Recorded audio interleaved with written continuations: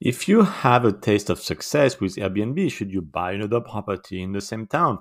Well, yes, you can. That's part of my strategy, land and expand. You find success and then you buy more. But you have to be very careful that you do not become addicted to your own success and you keep buying in the same location because you're not diversifying and you might be exposed to a significant risk like hurricanes, earthquakes, and all kind of tornadoes or the weather like on the east coast that can be quite extreme and block some of the airbnbs.